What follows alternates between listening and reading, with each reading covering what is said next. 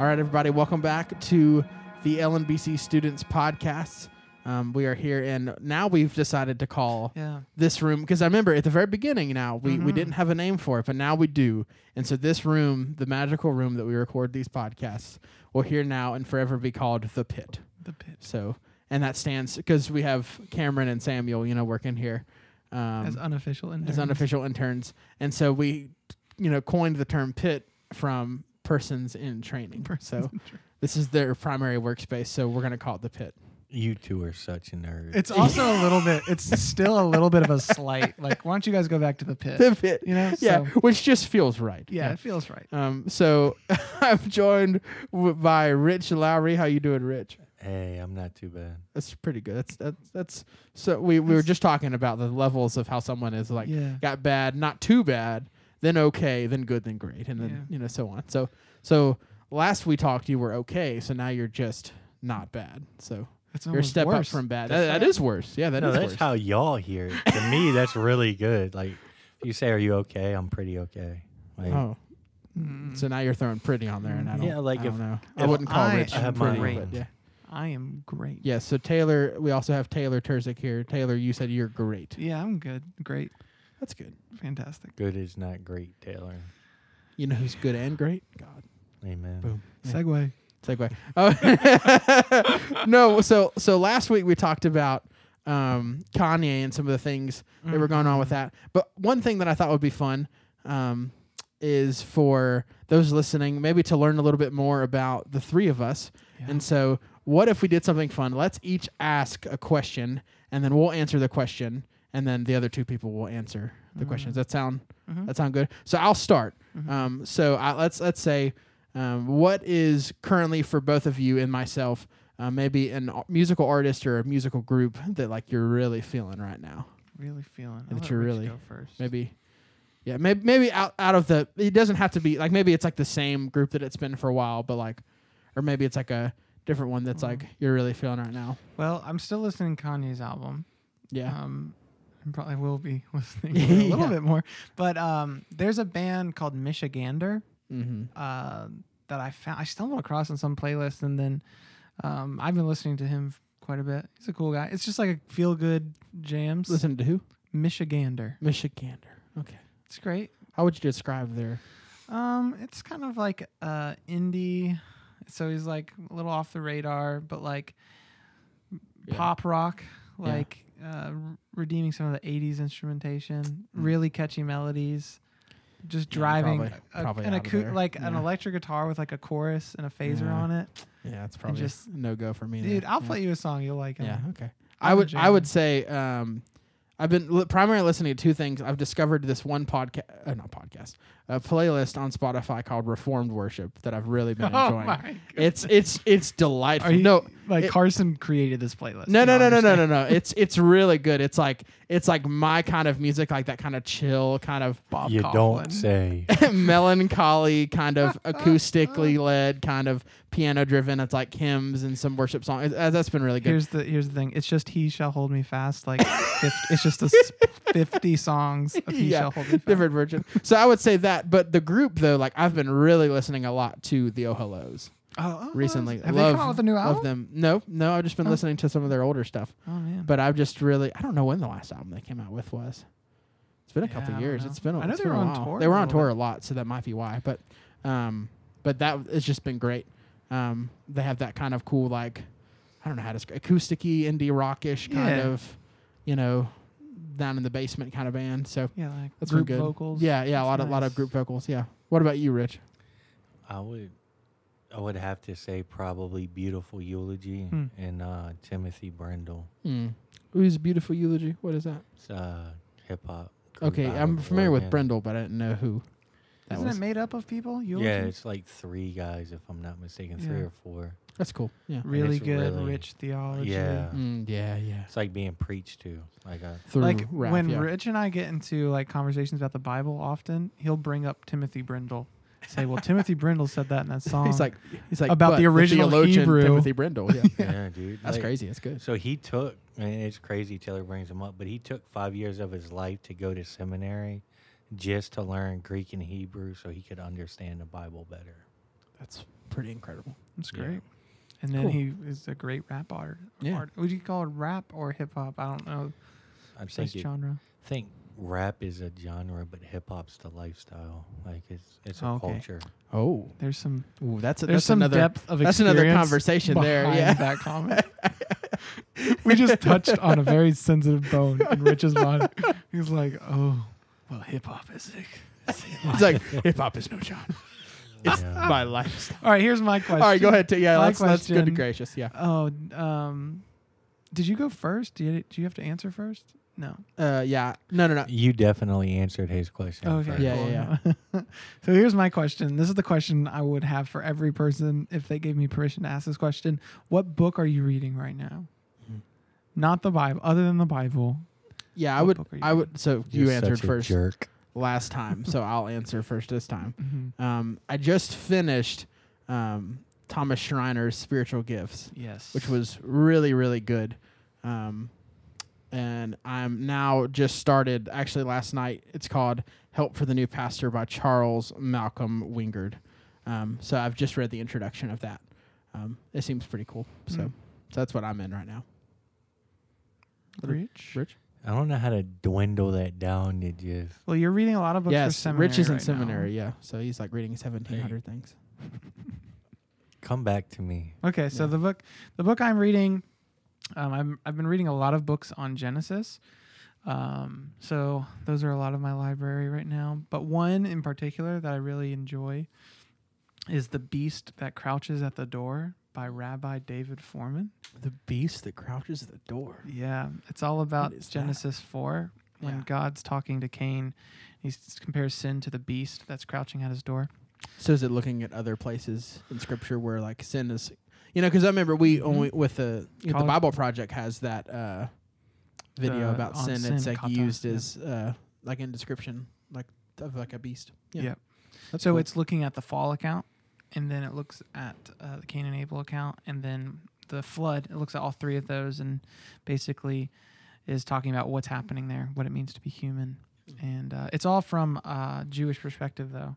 And he uses a lot of Midrash and the Genesis Rabbah and Talmud and things like that. And it's just a different perspective because I've read all of these commentators, right, from mostly conservative Christian understanding. So I always really enjoy. It's always entertaining to read Jewish interpretation. That's good. So. What about you, Rich? I would have to say if I had to narrow it down to one book, it would be Church Planting by the Book by E. Elbert Smith. And it's really just looking at the first 9 churches planted in the book of Acts that Scripture goes into a detail with, and looking at the common traits and characteristics of each church to kind of come to an understanding of what a healthy church is and does. So what was the first church planted? Are you ready? Yeah, I'm ready. Antioch. Okay. Is that where they were first called Christians?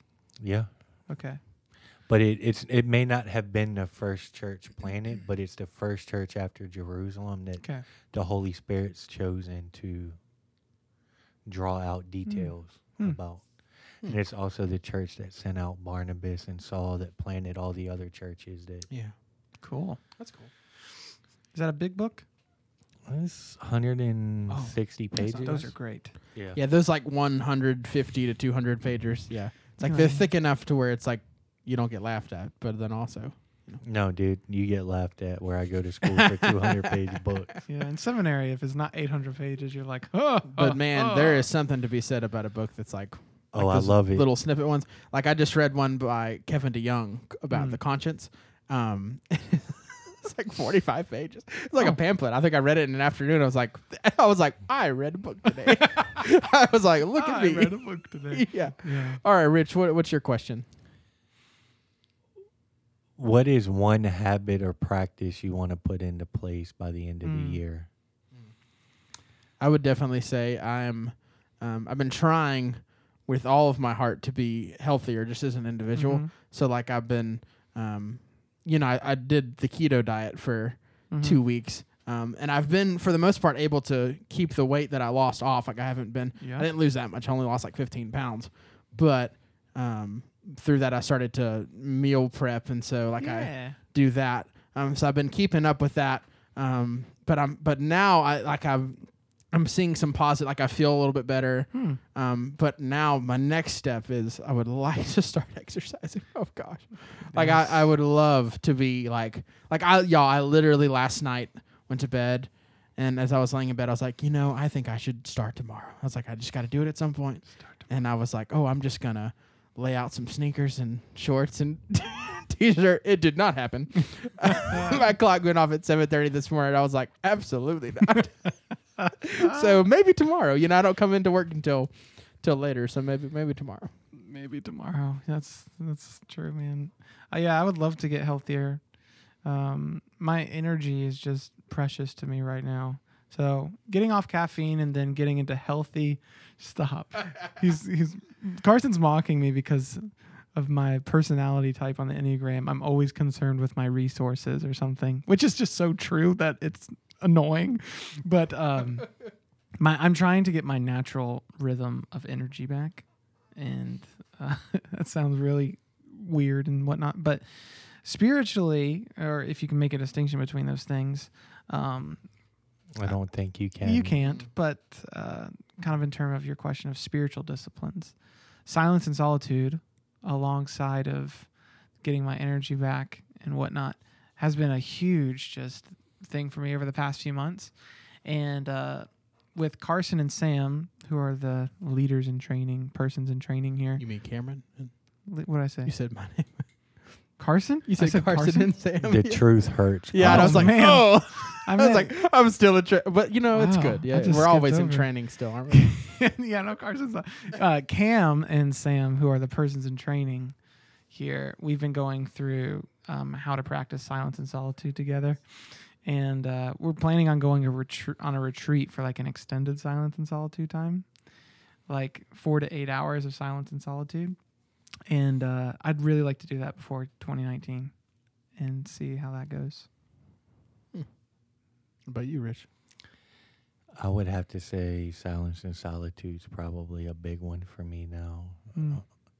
Trying to not so much make time for it, but pray for time for it.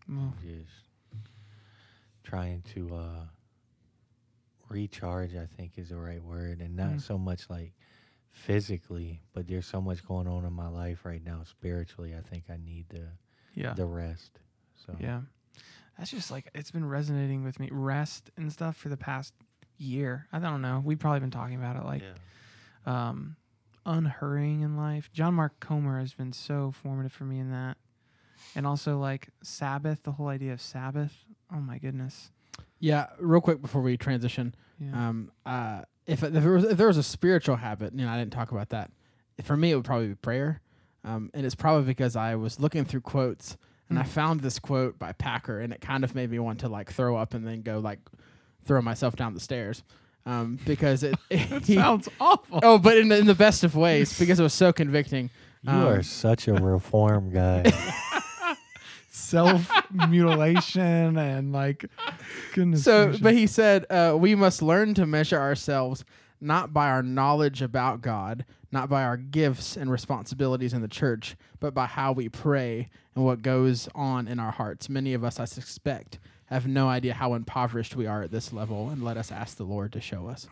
So I was like, oh. So that reminds me of something McShane said, and he said, or I at least heard him say it.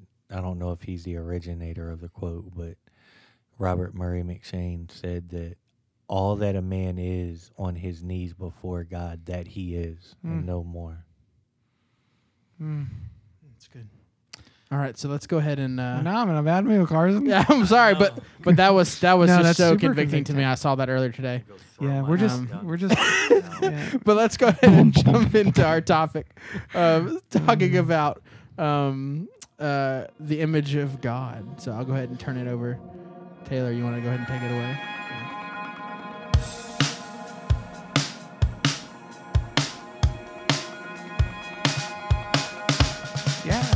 I'll introduce us because I think Rich has a lot to kind of walk us through with this one.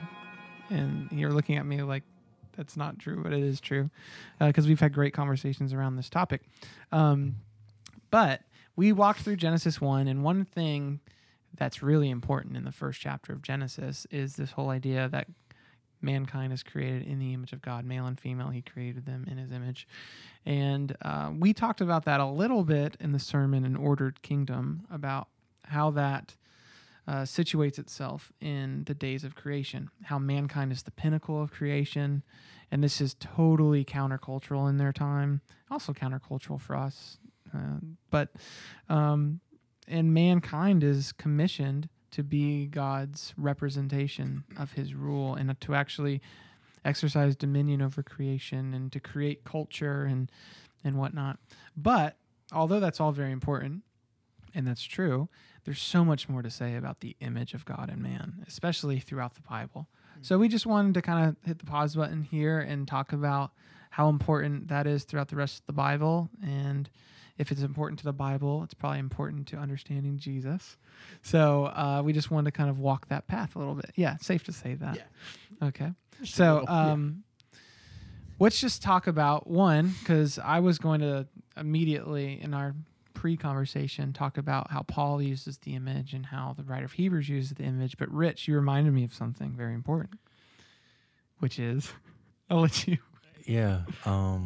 There's a lot of typology in the Old Testament around what the image of God is. And, you see that with Moses on the mountain mediating between God and the Israelites. And the prophets and the priests all function as images of God in the Old Testament. And it really ties back into, like you're saying with Genesis 1, what God created us to do.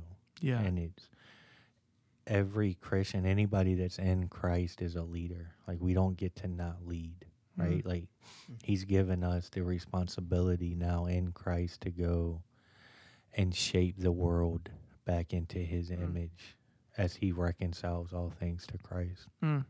So I think what you're hitting on, which did not click for me until today, although maybe conceptually it did, was the image of God, us being the image of God, is also equated to us playing a priestly role in creation. And actually, as you look at Genesis 2, some of the imagery that's used there to speak about Adam's role in the garden is later picked up in the Old Testament to talk about and apply to the priests. And that's the only other place it's found is with priests and with Adam.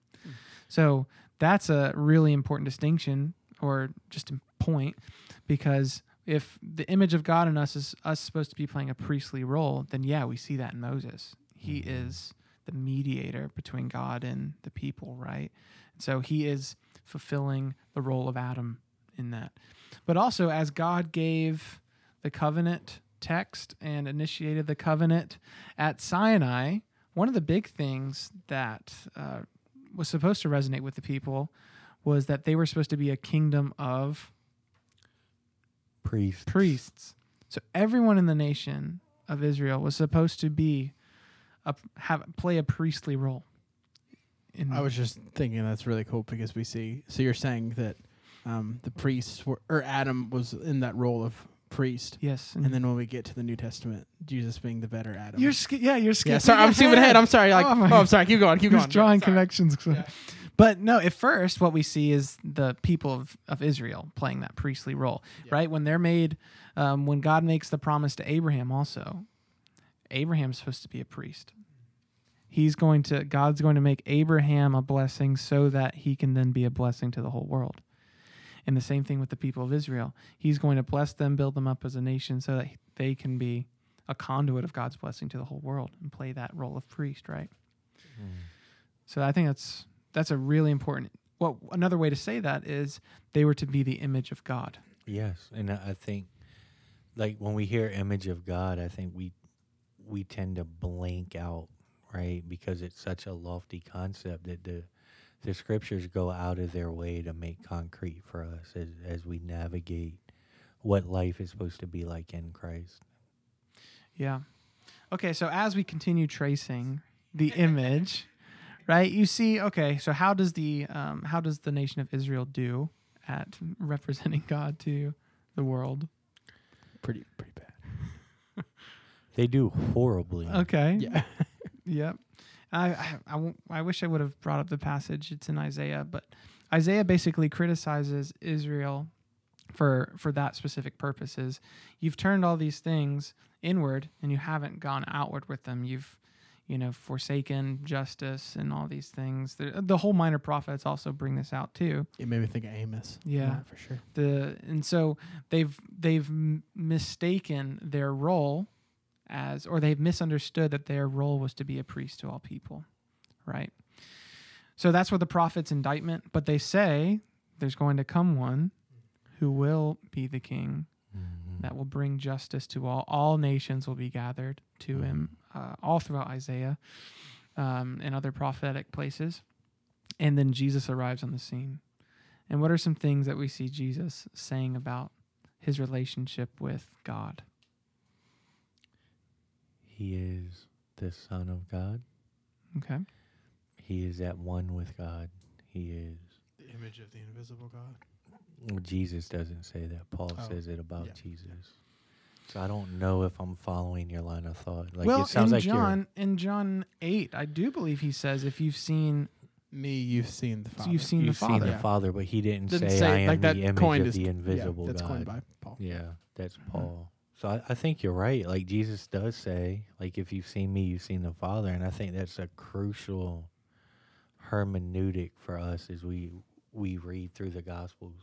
And then, some of the other letters, like looking at Hebrews, speaking about how Jesus fulfills the role of not only priest, on our behalf to God, but then also fills that role of prophet too. Like he's speaking on behalf of God to Which us. is interesting because Taylor just was pulling from Isaiah and you brought up Amos from the minor prophets. Like every prophet that spoke in the Old Testament is a picture of what the image of God is supposed to be to the nations. Because that is, Jesus fulfills that role and he is the image of God. Yeah. So I think what's important is, yes, I think one way that Jesus talks about himself being the image of God, or we could put that kind of concept on top of what Jesus says and make sense of it, is when he talks about his union with the Father. Yeah. That was my point. In John 17, we won't read the whole thing. But no, let's read the whole thing. Carson's like, I like that one. Yeah. Or we can read the whole thing. Encourage you guys, if you're listening, absolutely, to go and read that. But Jesus is inviting his followers into a relationship of being united with him in the same way he is united with his Father. And so it's this restoration of relationship that is huge. And another way of saying that for Paul is we are restored in the image of Jesus. And in being restored in the image of Jesus, we are restored in the image of God. Amen. And I think that's so beautiful. Yeah, so one way to really reinforce this for the New Testament writers is to talk about how Jesus was the image of God. Hebrews 1, I'll just pull this out. He is the image of the radiance of the glory. Yeah, he is the radiance of the glory of God, verse 3 in chapter 1, and the exact imprint of his nature, and he upholds the universe by the word of his power. And if we follow that to the logical conclusion, and this is really why I was so excited about this topic, like if we're being restored to the image of God in Jesus, and we are, right? We would all say amen. That means that salvation cannot be abstracted from the person of Christ, right? Like we can't make salvation anything other than Jesus himself. Everything that we talk about, justification, sanctification, glorification, are all effects of our union with Jesus, and that's our salvation. Yeah, so Jesus is... Which I think gets downplayed. Oh, it is We've downplayed. talked about that, yeah. Yes. Yeah, and I think we'll follow that train a little bit. I just want to reinforce how much the New Testament uses this language about Jesus first. Yeah. There's that Hebrews 1 passage, Colossians 1:15. He is the image of the invisible God. Yes. The firstborn of all creation. There's actually multiple images being applied to Jesus there. The firstborn, important image for the people of Israel. You have Romans 5, which I think is really beautiful. Yes. When Jesus is talked as the second Adam. Yes, which is so pivoting on what you're saying just slightly, and we can chase this as long as you want, Taylor.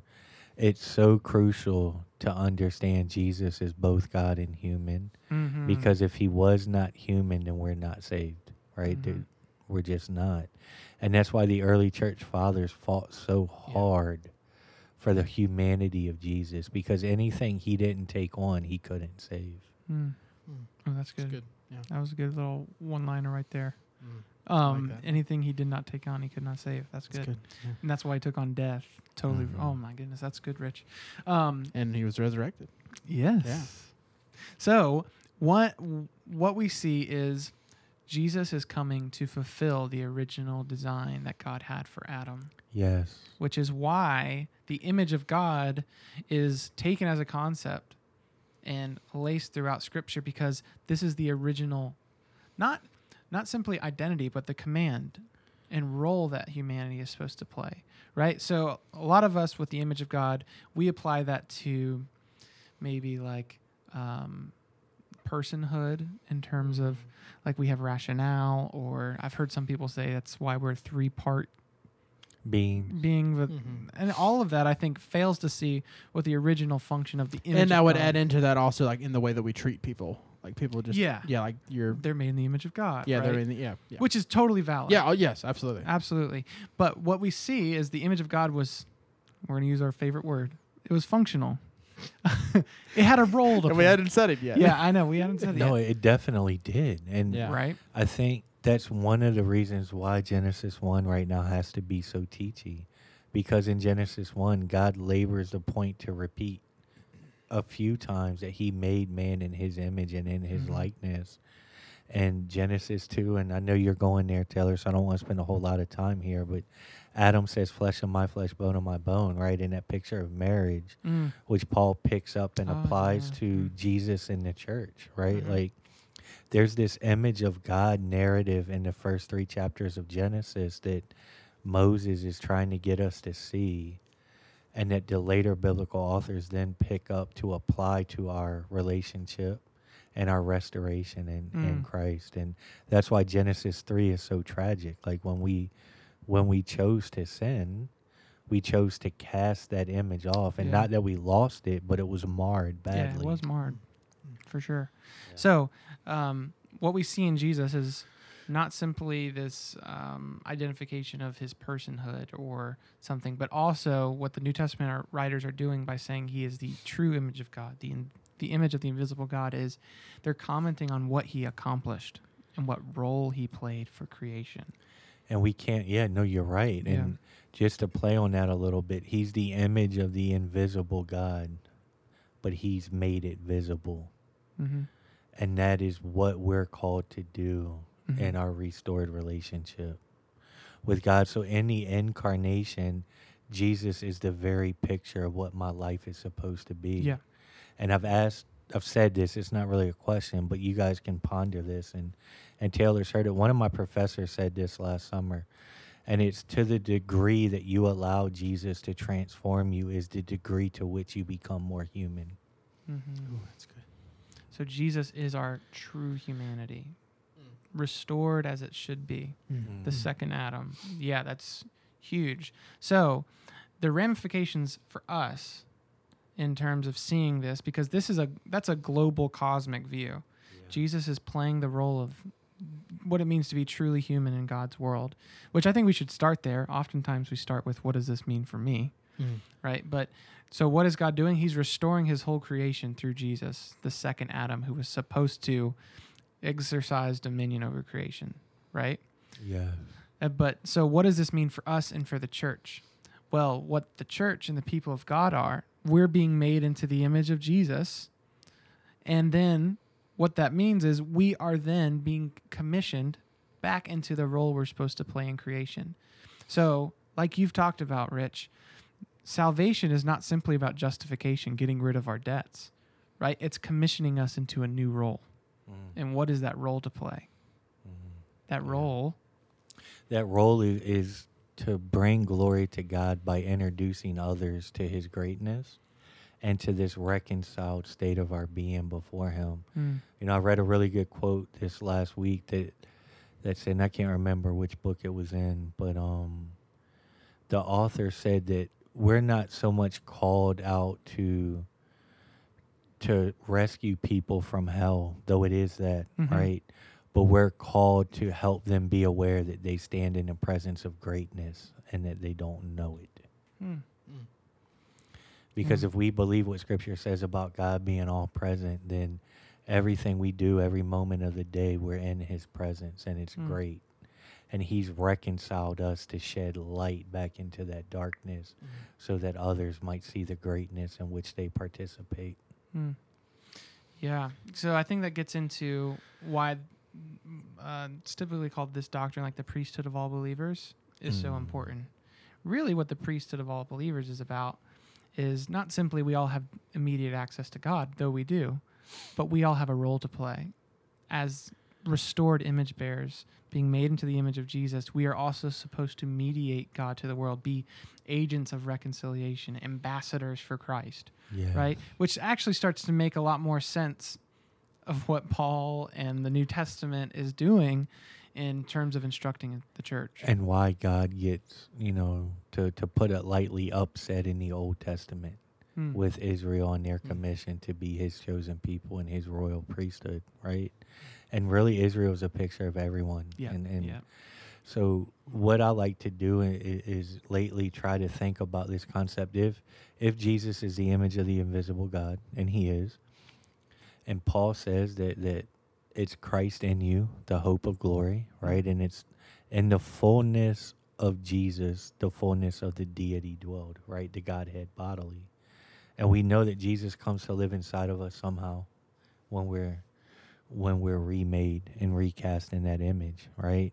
So I want y'all just follow me, and it may be a little confusing, so Taylor, help me draw it out.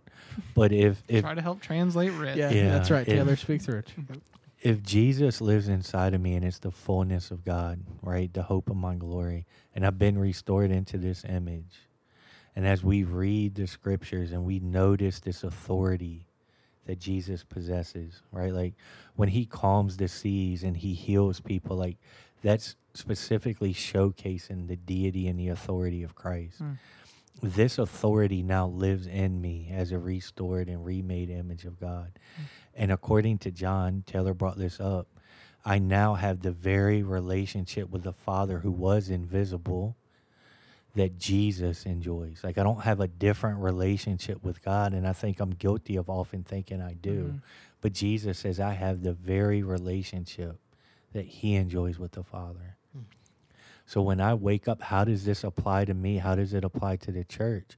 To me, I am a remade image of God. How it applies to the church, we're the visible manifestation of Jesus Christ on earth today. So the image of God is His church. And that is what we have to keep in mind. And it's the church to the degree that the church looks like Jesus. Yeah. And how do I get to tell Him no?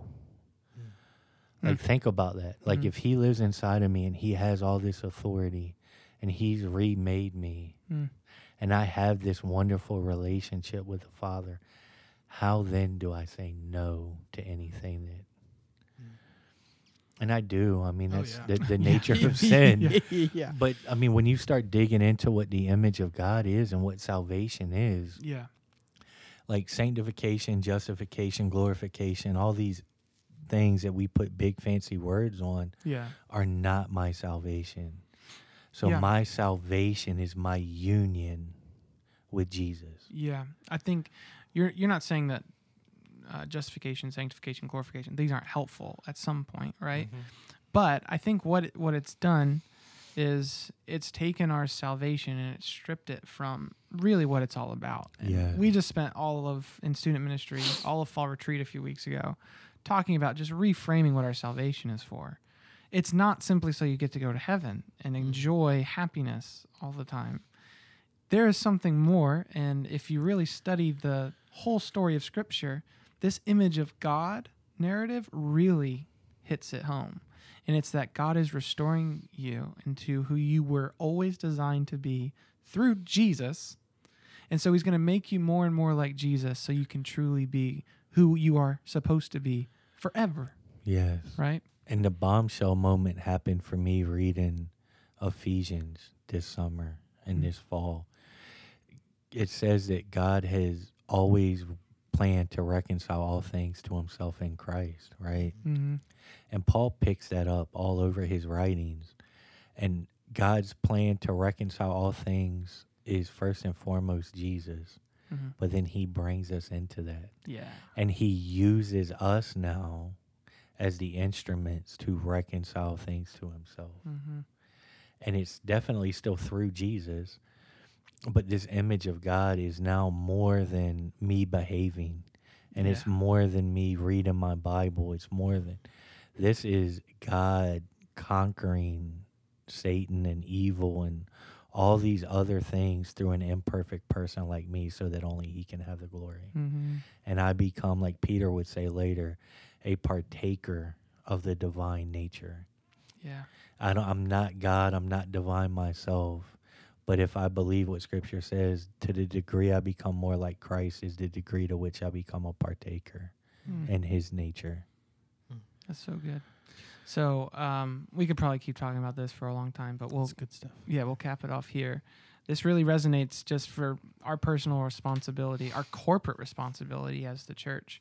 But it also begins with us, right? When, I've preached that sermon several times about bringing heaven to earth, having new life, being more like Jesus. It's where we kind of hang our hat after every sermon. But that's a challenge for each and every one of us every single day. And the more we can remind ourselves of that and then ask everyone else to help us and encourage us in that, the more we will be who God designed us to be. I was just thinking the corporate nature. One of the points that you had at Fall Retreat was help me out with the quote specifically, but you said something like Rich's relationship with Jesus affects my relationship or something like that. Yeah. The challenge is if you don't care about the person sitting next to you becoming more like Jesus, then you really don't care about becoming more like Jesus. So if we're going to grow to be more like Jesus, we have to grow together.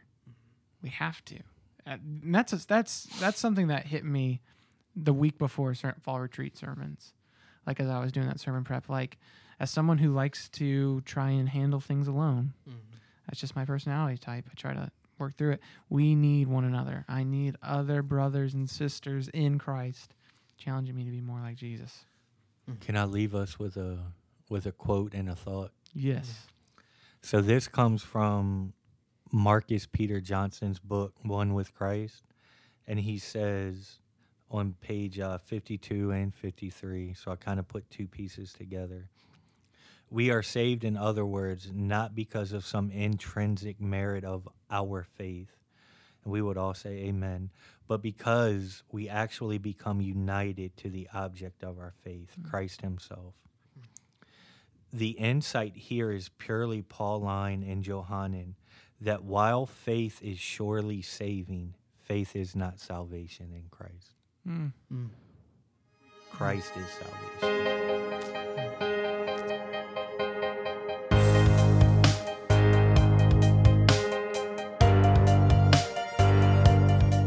All right, well, thanks for listening, everybody. We'll see you later.